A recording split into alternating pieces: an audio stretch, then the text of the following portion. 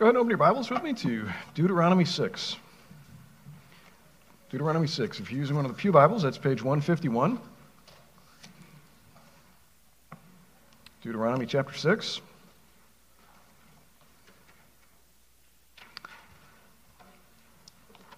We're going to start today by reading verses 4 through 9 of Deuteronomy 6.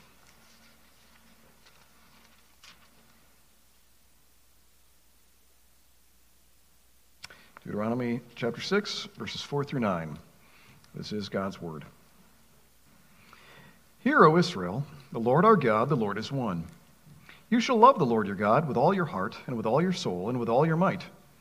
And these words that I command you today shall be in your heart. You shall teach them diligently to your children, and shall talk of them when you sit in your house, and when you walk by the way, and when you lie down, and when you rise.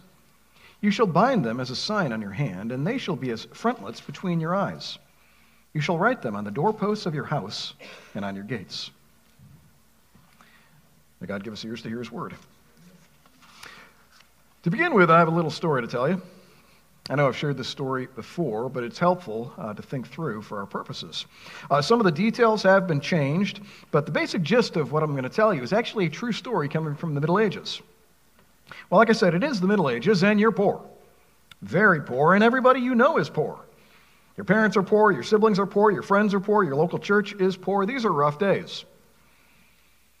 Well, as was common in the Middle Ages, some of your friends find themselves in debtor's prison. They can't pay their bills, they are penniless, and unless somebody pays their bills, they can't get out of jail. And two of those who happen to be in debtor's prison are two of the people you love very dearly, your pastor and your father. Now, neither of these people have done anything morally wrong. They haven't committed any crimes or anything like that, but just due to hard times, being unable to pay their bills, they are in debtor's prison. And again, they'll be there the rest of their lives until somebody comes along and pays their debt. Well, one day you happen upon some money. Maybe you do a little bit of extra work for your boss. Maybe he's particularly generous, and you've got an extra amount of cash. And this extra amount just so happens to be the exact amount that you would need to get one of these individuals out of debtor's prison. Just one. You can't pay off the debts for them both, but for one, either your father or your pastor, you could pay the debt and get them out of debtor's prison. Well, all of a sudden you're faced with this dilemma. You got to choose. Who do I release? Is it my father or my pastor? It's a painful choice. Well, you talk to your friends, you talk to your family, you talk to people you trust, and interestingly, they all give you the same answer. They all agree on whom you should pay the debt for and release from prison. And who do you think that would be? Don't say anything out loud yet. Just think about it. Who do you think you ought to release under such circumstances? Well, stick with me, because at the end of our time together, I'll tell you the rest of the story. You'll have to trust me here, but at the end, this will tie together. And if you could release only one of these two people, perhaps by the end you'll understand why these people gave you this advice. Well, it's with this that we introduce the second part of our little mini-series on the evangelization and discipleship of children. To begin this new year, like we often do, we're reminding ourselves of some foundational DNA, some foundational convictions that we want to characterize our church. And certainly among those would be caring for children, sharing the gospel with children, and making disciples of them. To remind you of what we talked about last week we discussed two questions. First, we looked at who's really shaping and influencing our kids. And I made a claim that I think is honestly irrefutable. I claimed that the media is doing far more than any other source to influence our kids. TV, movies, Facebook, Instagram, YouTube, those really are serving as the shepherds of the next generation. And like we saw last week, that's not particularly a good thing. The beliefs, the convictions, the values of today's media, they're almost always the exact opposite of what the Bible teaches. Because of that, we should not be surprised at all that upwards of 70% of kids who are raised in church abandon the faith after high school. I mean, why would we expect anything other if they've been indoctrinated by the media for 50 hours a week for the first 18 years of their lives? In a sense, we'd be surprised if they didn't fall away. The second question we talked about last week was who should be shaping and influencing our kids. And without a doubt, the Bible's answer is clear. From Genesis to Revelation, the Bible emphasizes the priority of the home in evangelizing and discipling kids. Families, and particularly fathers, ought to be very active, very intentional in passing on the faith to their children. And like we claimed last week, if families can learn how to do this more successfully, we will see a far greater percentage of kids continuing in the faith on into adulthood. Well, that was last week's sermon, and at the end of last week's sermon, you might have been thinking, this is great and all, but how do we actually do this? How do we put this into practice? How do I actively, intentionally pass on the faith? Well, Lord willing, that's what we're going to be talking about this morning. And I want to approach this topic in two parts. First, we're going to talk about some practical suggestions for evangelizing and discipling our children. What might this really look like in everyday life? And then second, we're going to talk about some encouragements to do this.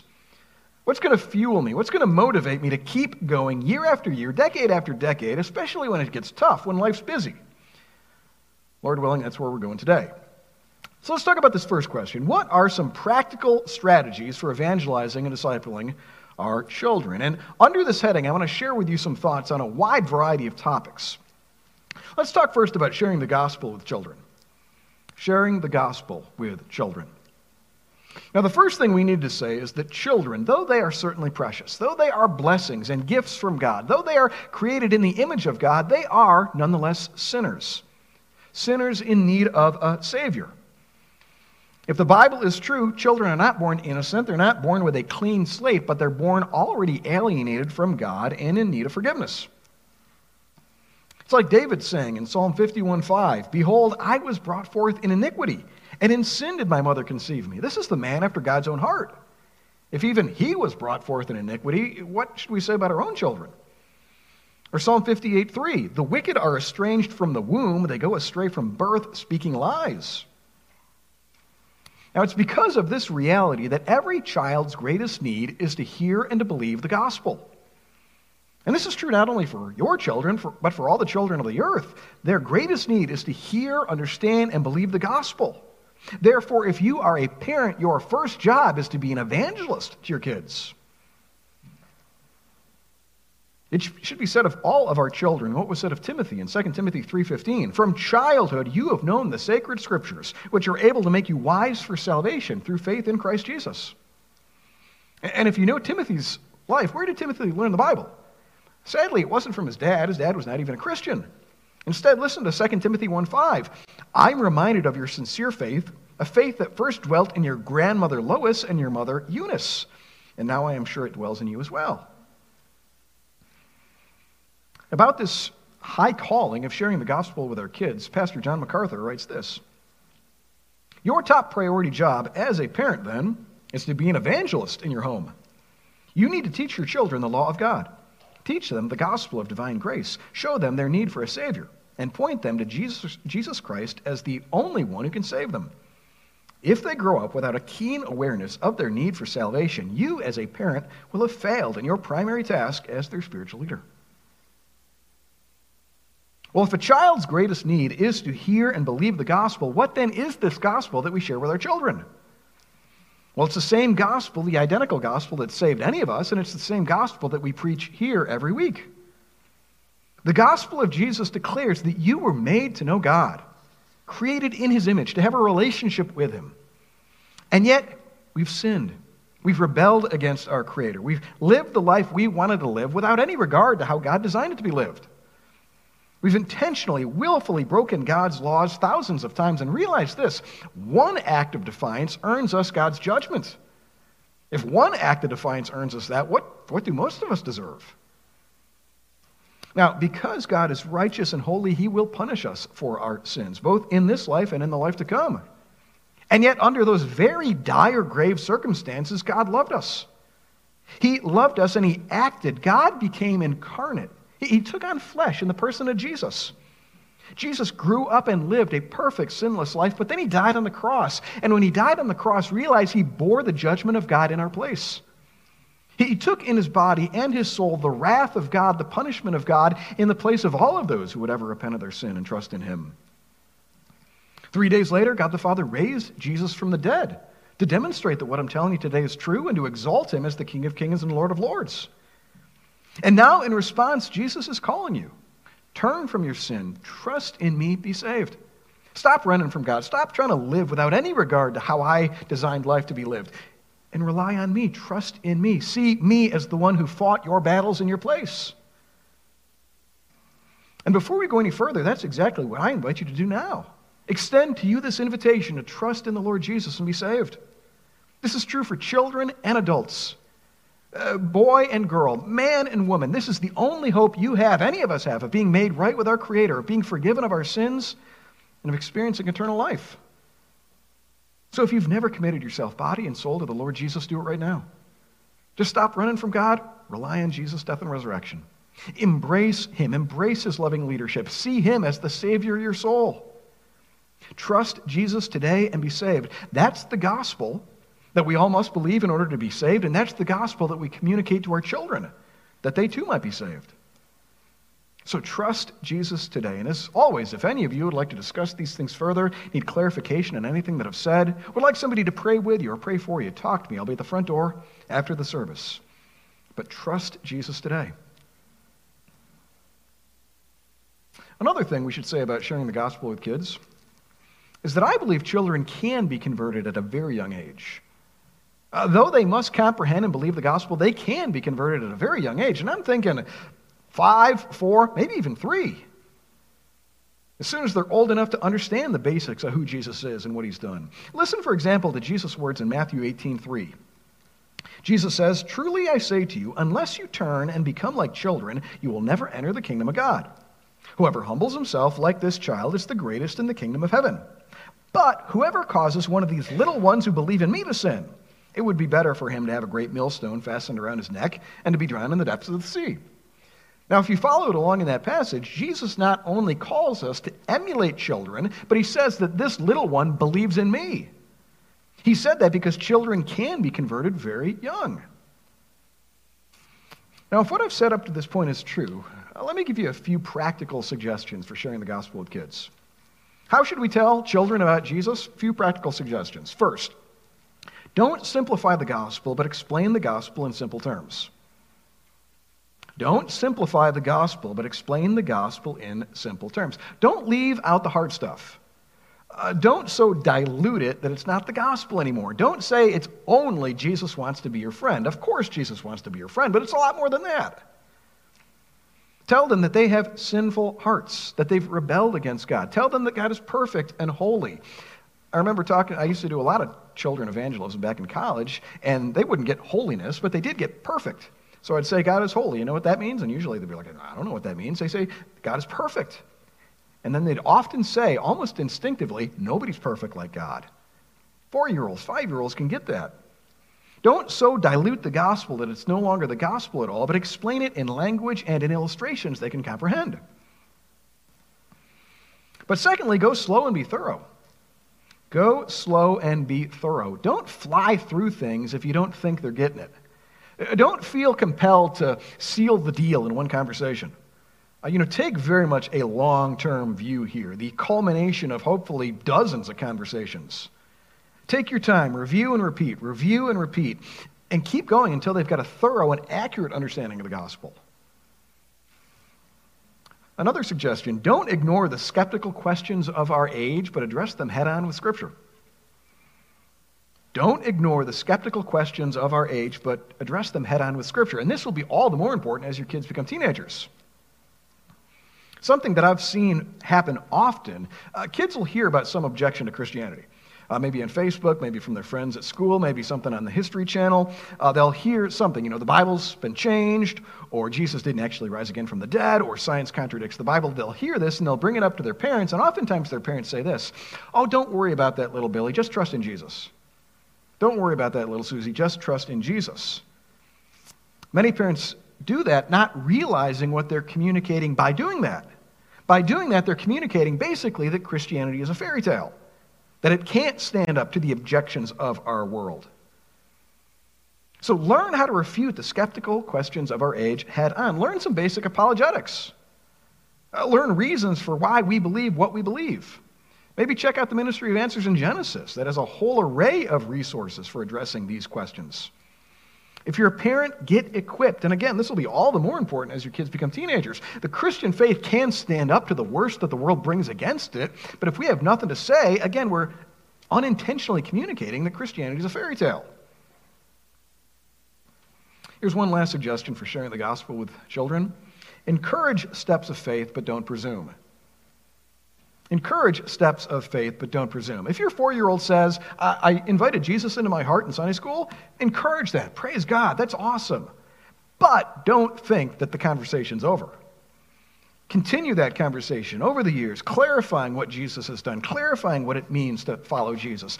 Encourage that, but don't think, wow, I'm glad that's over. I don't need to worry about talking to them again about Jesus. You see what I'm saying? I ask you very frankly, parents, have you shared the gospel with your children?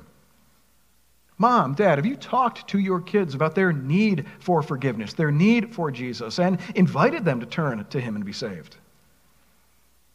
I know that many parents, they don't share the gospel with their kids. I don't know if they're afraid or if they feel ill-equipped. They think that the Sunday school teacher, the children's church workers are going to take care of it and they don't need to worry about it. That's tragic. You, if you're a parent, have this responsibility to talk to your kids about Jesus. And I think that probably this is why we're not very good evangelists in the workplace. We don't talk to anybody about Jesus, let alone our kids, so therefore it'd be really weird to talk about Jesus in the workplace. So again, parents, especially dads, have you talked to your children about Jesus and their need to trust in him?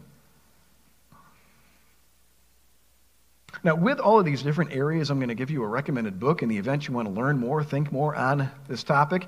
And regarding sharing the gospel with your kids, the best resource I'm aware of is John MacArthur's What the Bible Says About Parenting, Biblical Principles for Raising Godly Children. Obviously, the book's about parenting in general, but the section on communicating the gospel to children is the best I've encountered.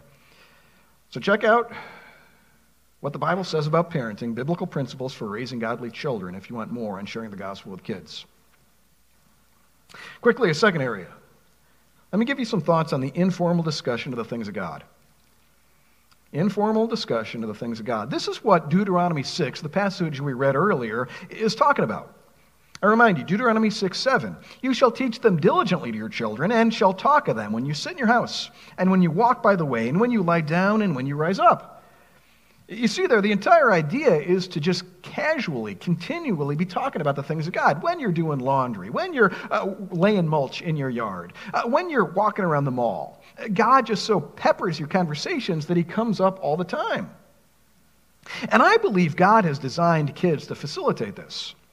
If you've ever had kids or been around kids, they're asking questions constantly. You ever seen that? I don't think that's just an annoyance. I think God has given that to them to help you as parents fill in their worldview with biblical truth. Let me see if I can give you some examples of how you might do this. Several years ago, I was at the breakfast table with one of my sons. I think he was around 5, and out of the blue, he asks me this. He says, Dad, why is it I see that girls wear less clothing than boys? Why is that? You know, he's got his eyes open. He can see what's going on. Why is it that girls wear less? Now, what do you say to a 5-year-old to help him interpret that biblically? So, for example, if you and your daughter, you're coloring with crayons, and she asks you why it's okay to eat cows but not people, you talk about the way in which people are made in the image of God, and because of that we treat them, regardless of their behavior, with dignity. You're playing Legos with your son, and he asks you why men have beards but women don't. You talk about the way God made men and women differently, and that's good, and they're designed to complement one another. So you and your daughter, you're raking leaves, and she asks you why she can't cuss like all the other kids do at school. You talk about the way in which God gave us speech to glorify him, and the way in which our speech reveals our hearts. Your son asks you about this questionable movie, and you haven't seen the movie yourself, but you can tell from the trailer that it's not good stuff. You help him think through that. Will this help you think on that which is true and honorable, lovely, commendable, pure? Your 13-year-old daughter, she mentions to you that she really, really, really needs a serious boyfriend, and if she got a serious boyfriend, her life would be complete. There's a lot there you could talk about. Talk about the way in which human relationships will not complete us like a relationship with God will, and moreover, you really shouldn't get into a serious romantic relationship until marriage is a possibility. And if your kids ask you about terrorist attacks, which seems to happen all the time, you talk about the way we're born with evil hearts and left to ourselves will do terrible things, and we need to turn from our sins and trust in Jesus. You see what I'm saying? You're trying to help them interpret reality through the Bible. But I'd encourage you, don't just wait for them to bring it up. Please introduce, and really you probably should do it earlier than you think. Introduce topics and bring them up. Maybe just at dinner, throw out a thought-provoking question and see where it goes. Who made God? Or could God commit suicide? Or why can't two guys get married according to God? Or where did Lazarus, one of my kids asked me this and I didn't actually know the answer, where did Lazarus go between his death and when Jesus raised him? You might not even know the answer, but it'll get some good conversation going, and you can even dig into the scriptures together to ask or to answer them. Like I said last week, I'd really encourage you to evaluate movies and TV together. I've discovered that it doesn't work so well in the middle of the movie. I used to encourage people to hit pause and talk about it. Your kids might get a little bit provoked if you do that, but certainly afterwards, sit down and talk about what are the messages that were in this movie.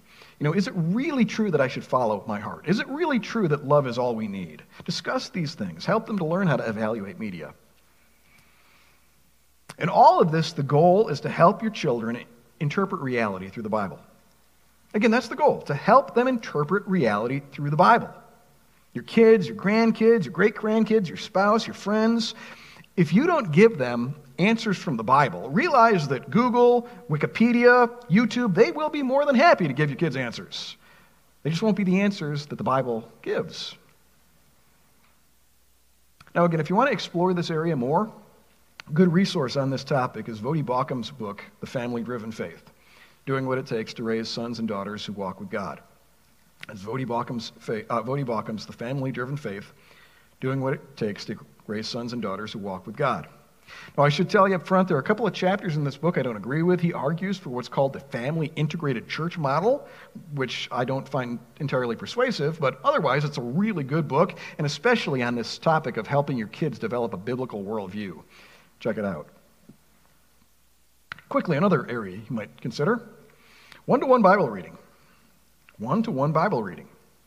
Now, what one-to-one Bible reading is, it's exactly what the name implies. You get together with another person.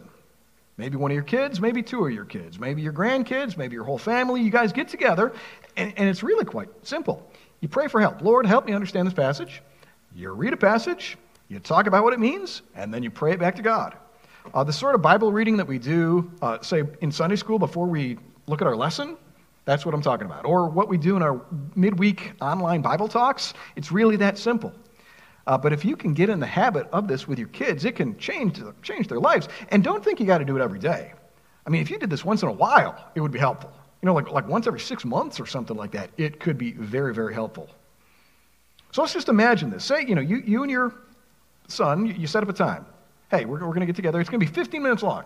Get yourself a nice cup of coffee, nice donut. You open, say, up to the Gospel of Mark. I've read Mark often with people like this. Mark's a very good book to do this. It's a gospel. It's short. You pray, Lord, open our eyes that we might understand your word. We believe you're speaking through this. Please convict us, illuminate us. Then you read a paragraph or two. And you ask, what's God saying in this passage? What's really the point here? How does this apply to our lives? How should we live, believe, act differently? And then after you've talked about it for maybe 10, 15 minutes, you pray, Lord, please give us grace to put this into practice, to believe these things. It's as simple as that. But again, just imagine you did that in your family once every other month, but you did that for like 10 years. Can you see how in the long run that could possibly change your family profoundly? And don't think only of your immediate family members here. Obviously, we're talking about our children here, but I'd love to see folks in our congregation doing this together. We often get together for coffee, lunch. Why not throw in there maybe 10, 15 minutes of reading the Bible together? You don't have to make the whole hour about reading the Bible together, but just, hey, let's get together. You get together at Subway or something like that. You eat, talk about life, talk about the Colts, and then you're like, hey, let's read this paragraph here from Romans and talk about it. I really would love it if that were ordinary Christian life. Again, if you want to explore this whole topic further, let me recommend 2 books this time. They're little tiny things. They're more like booklets. But the first is One-to-One Bible Reading by David Helm. The other is Bible Reading with Your Kids by John Nielsen. Both of these are in our church library if you want to check them out. But frankly, it's a pretty easy thing to do. It's not rocket science. And, I kind of explained in 5 minutes here all that those books are going to tell you. But check out One-to-One Bible Reading by David Helm or Bible Reading with Your Kids for more guidance on this topic. Quickly, one final area for you to consider. Family worship. Family worship. Now, by family worship, what I mean is families getting together in their homes, singing God's praises, listening to God's word, and praying together. Think of it as a lot more than just saying grace. Think of it as almost like a mini church service with your family. Might strive to do it every day, maybe every other day. We all get busy and so forth. It could be 7 minutes, 10 minutes, but this little time where you come together as a family and praise God and hear Him speak to you as a family. Now, I realize that family worship is not something most Christian families do today, but do realize that if you read church history, this was the norm until relatively recently. It's kind of fascinating here. If you got in a time machine and went back to, say, 17th century Germany, 18th century Philadelphia, 19th century London, most Christian families were gathering for the kind of family worship I'm describing, and the family that didn't was looked at as kind of odd. Recently, I was reading the memoirs of one of the 101st Airborne soldiers that was stationed in England. And if you remember World War II, a lot of these British soldiers, they're kind of stationed in England. They're going to go do other stuff, but they're hanging out with these British families living in their homes. And the soldier talks about the way in which every night after dinner, the father of the family in whose house he's staying would pull down the Bible, read it together, talk about it together, and then pray together. And he thought this was kind of novel, but what that was simply a hangover of something that was universal up until relatively recently. Now, the benefits of daily family worship, they are many. And let me give you a few here, 2 from a guy named James Alexander and a couple from my own experience. First, James Alexander writes this. He says, "What families regard as important is evidenced by the manner in which they spend their time. Therefore, regular family worship shows the children that their parents believe that Jesus Christ is central in all of life. This practice leaves a legacy that will benefit thousands in generations to come." I mean, in a way, what he's saying there is just common sense. You will communicate to your kids what is important through what you regularly prioritize. They just sort of automatically pick this up. If you, every single night, read the newspaper, your kids are going to think reading the newspaper is pretty important. If every single Sunday you watch the Colts, they're going to conclude watching the Colts is pretty important. Similarly, if you were to prioritize family worship, and even if it were 5 minutes a day, every other day, over time, your kids are going to figure out worshiping God is pretty important. You can think about it this way. In one sense, every family does do family worship. They don't just always worship the Lord. You see what I'm saying? Every family will do family worship of a sort. It's just not the Lord God Almighty that they worship. For some, it might be the Colts. For some, it might be complaining about the government. For some, it might be their smartphones. But they're communicating to their kids through daily prioritizing of this thing what's truly important. It's just, is it the Lord that you're communicating to your kids that's important? Another benefit of family worship from James Alexander, he says this: "Nothing will spur a father toward godly spiritual discipleship in his own walk with Christ more than leading his family in worship. In order to teach his wife and children, he will have to study the Scriptures on his own. A godly woman will be encouraged and inspired as she sees her husband take responsibility and lead in family worship. This practice sets a tone of harmony and love in the household and is a source of strength when they go through affliction together. As they pray for each other, their mutual love will be strengthened." It's probably a little bit idealistic, and yet there's a lot of truth in what he's saying there. It will do a lot more to provoke harmony in your family than, say, complaining about the government. Now, if I could add a couple of my own benefits, we've practiced family worship virtually since Benjamin was an infant. And over that time, I've seen the way in which practically this has served to draw our family together. I mean, just imagine if every day you were having a little family meeting, how beneficial that would be to your family. In addition to that, we sing God's praises, read God's word, pray together for things that we're going through as a family. It has served profoundly to draw us closer together. And I know that this sounds kind of outlandish, but I've said before that even if there weren't a God, which obviously there is, but even if there weren't a God, I'd probably still do family worship for the way that it binds a family together. With my kids, I'm trying to train them so that they see this as just a normal part of life when they grow up. I'm trying to get them ready for when they're fathers and mothers, so that they'll just incorporate this into their families with their kids. Another benefit of family worship, I think it can enhance Sunday worship. I think regular family worship can enhance Sunday worship. A lot of us, we find Sunday worship kind of boring. Be honest, I grew up in church and know what it's like. If that's the case, it's probably because we're not doing enough preparation throughout the week. You could think of it this way. Think of preparation through the week as like the football team practicing for the big game on Sunday. You're going to play a whole lot better on Sunday if you're practicing throughout the week, both in football and in worship. You see what I'm saying? Now again, if you want to explore family worship more, check out Donald Whitney's book, Family Worship in the Bible, in History, and in Your Home by Donald Whitney. We have this book in our church library. We also have it on audio CD. I know that not everybody likes reading words on a page, so if you'd like to listen to the same content on a CD, we have the CD in our library. But check out Family Worship in the Bible, in History, and in Your Home. The section you might find most surprising is the historical part. Because again, this was almost universal until, say, the 20s. It does seem as if World War II changed an awful lot about American Christianity. Now, before we conclude this point, something I do want to be careful to emphasize. You might be hearing all of these suggestions and recommendations and feeling kind of overwhelmed, especially if you haven't really done much in this area up until now. Don't let that be the case. Realize Jesus has died for all of our sins. Our righteousness is Jesus, not our performance.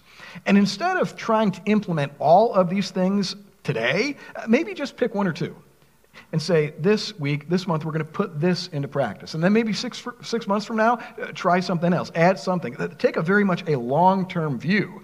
Otherwise, you can really get overwhelmed and then just give up. You see what I'm saying? So maybe just pick one or two things to put into practice right now.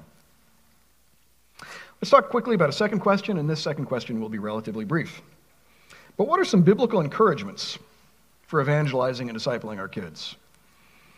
What's going to keep me going? What's going to fuel me in this year after year? Now, honestly, I think this is what most of us parents need. I mean, if you attend here regularly, nothing that I've said in these 2 sermons is new. We talk about this often. But this is an intimidating calling. It's a tall order, and to do it year after year, decade after decade, especially when your kids don't seem particularly interested, what's going to keep me going? Well, in closing, let me give you 3 biblical encouragements here. Encouragement number 1, believe that the gospel is the power of God. Believe that the gospel is the power of God.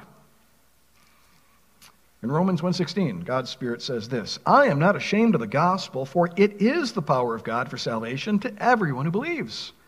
I find it fascinating that Paul doesn't say the gospel contains the power of God, but the gospel is the power of God. You unleash it and it starts doing its work. Hearts are changed, lives are changed, and that's just as true for your children as it is for anybody.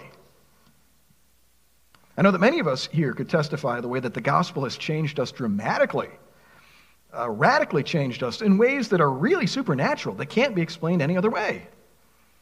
That's definitely my story. I was this short, awkward, cowardly, doofus teenager, obsessed with professional wrestling, obsessed with video games. Didn't do well in school, didn't do well in sports, did even worse with girls. I was basically wasting my life until kind of on a whim, the Lord took me to Bible college and everything changed. God captivated me, the Bible captivated me, the gospel captivated me, and everything changed, and I've never been the same. And I know that many of you could say something similar. Many of us have experienced freedom from profound spiritual slavery through the gospel. Many of us have experienced comfort after terrible grief through the gospel. Many of us have experienced forgiveness of horrific sins through the gospel.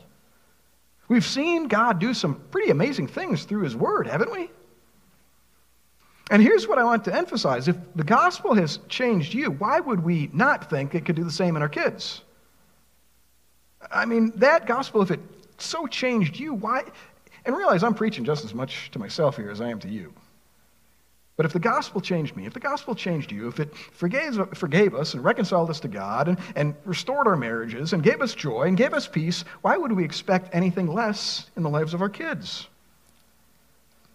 So keep sharing it year after year. Keep talking about it. Keep begging God to work. And believe that eventually God will turn the lights on and work in your kids' lives.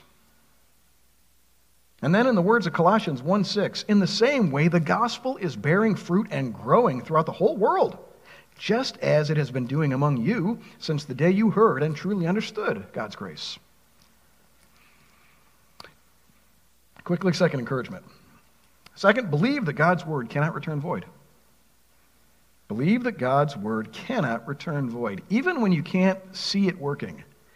Even when your kids seem completely disinterested, even when they'd much rather watch TV or movies than talk about Jesus, believe you're sowing seeds. You're sowing seeds, and with the water of God's grace and with the help of the Holy Spirit, and hopefully with the help of a good local church, those seeds will grow and bear a harvest of righteousness. One of my favorite doctrines in the entire Bible is the doctrine of the Scriptures, because one of the things that you learn is that the Scriptures are more than just words. Far more than just words. The Scriptures are a dynamic force that accomplishes God's purposes. Just like the angels always obey God, the Word always obeys God and does what He desires. The Word is the force that gives people faith and grows our faith.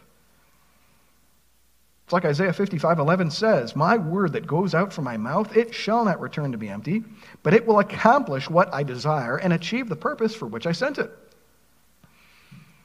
Or Jesus in John 6:63, "It is the Spirit who gives life, the flesh is of no help at all.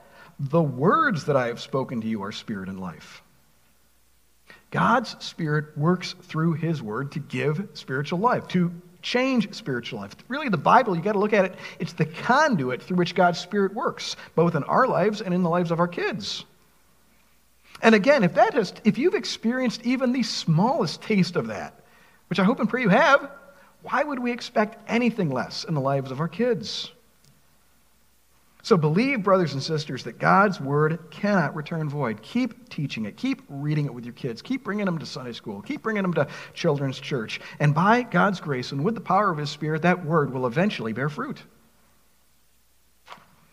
Quickly, one third and final encouragement.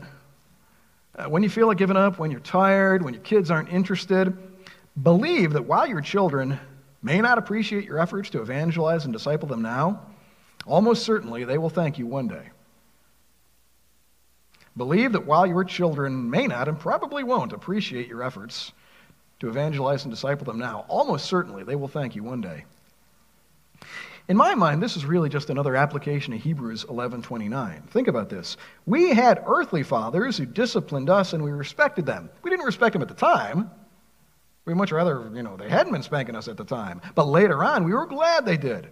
For the moment, all discipline seems painful rather than pleasant, but later it yields the peaceable fruit of righteousness to those who have been trained by it. I'll tell you what really turned me on to this priority of evangelizing and discipling kids. I attended a pastor's conference, and I was trying to think about when this was, but it was a good 15 years ago, if not more. And I was chatting with some other pastors, like we often do, around the book table.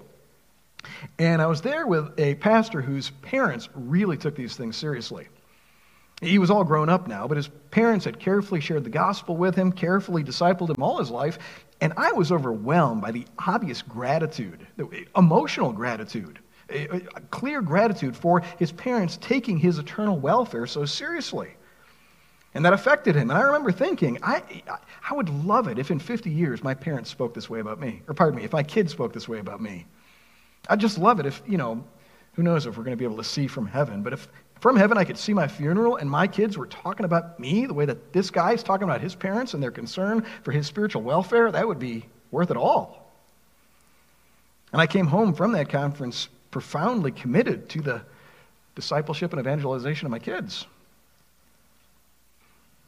Let me share with you a similar testimony from a guy named Pastor Joel Beakey. This is a totally different guy. This isn't the guy I ran into at the conference, but he says something very similar.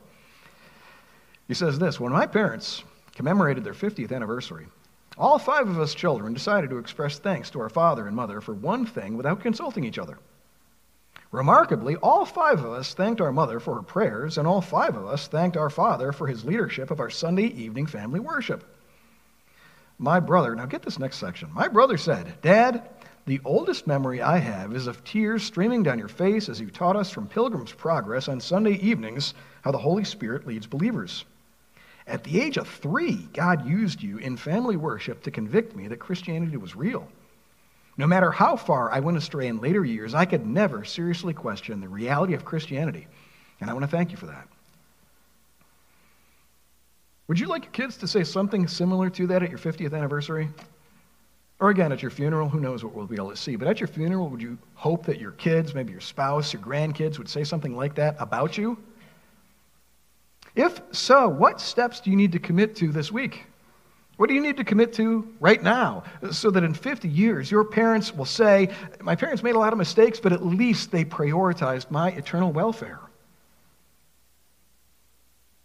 Believe, brothers and sisters, your children will probably not appreciate it now. But if you persevere at this one day, they will probably thank you. Now to wrap up our time this morning, I want to finish up that little story I told you at the beginning. Remember that story? Your pastor, your father, they're both in debtor's prison. You come across some money, and it's only enough to get one of them out of prison. Remember that? Again, you talk to your friends, you talk to your family, you talk to your local church, and they all give you the same answer. Here's what they say. You should pay for the individual who taught you the most about following Jesus. You got to decide who that is. But whoever it was who taught you the most about following Jesus, who taught you the most of the Word of God, who displayed to you godly living, whoever that individual was, that's the person you should pay to get out of debtor's prison. And in conclusion, all I want you to do is think about this. If you were in that situation, who would your parents pay for to get them out of prison? Would it be you? Would it be somebody else? Would your children say that they've learned the most about following Jesus, the most about the Word of God from you, or somebody else? Let's pray. Oh, Lord, these topics can be overwhelming. Lord, parenting itself is overwhelming. And then to think of eternal souls entrusted to us, it's crazy. Lord, so help us not to despair, help us not to give up. We do thank you that Jesus has died and risen again, and that is our hope, that is our righteousness. Lord, for those of us who have been lax here, failed here, give us grace to repent and change. Lord, we do pray that you would cause all of our families to be families where the Word of God, prayer, Jesus, the gospel is just talked about, discussed everywhere, where it affects our interactions, how we speak to one another, how we forgive and seek forgiveness. Lord, please have mercy on our families. We pray again for every child connected to this congregation, from infants right on up to adult children who have gone astray. Please, Lord, work in their hearts, and if they don't yet know you, give them real repentance and faith. We pray this through Jesus our Lord. Amen.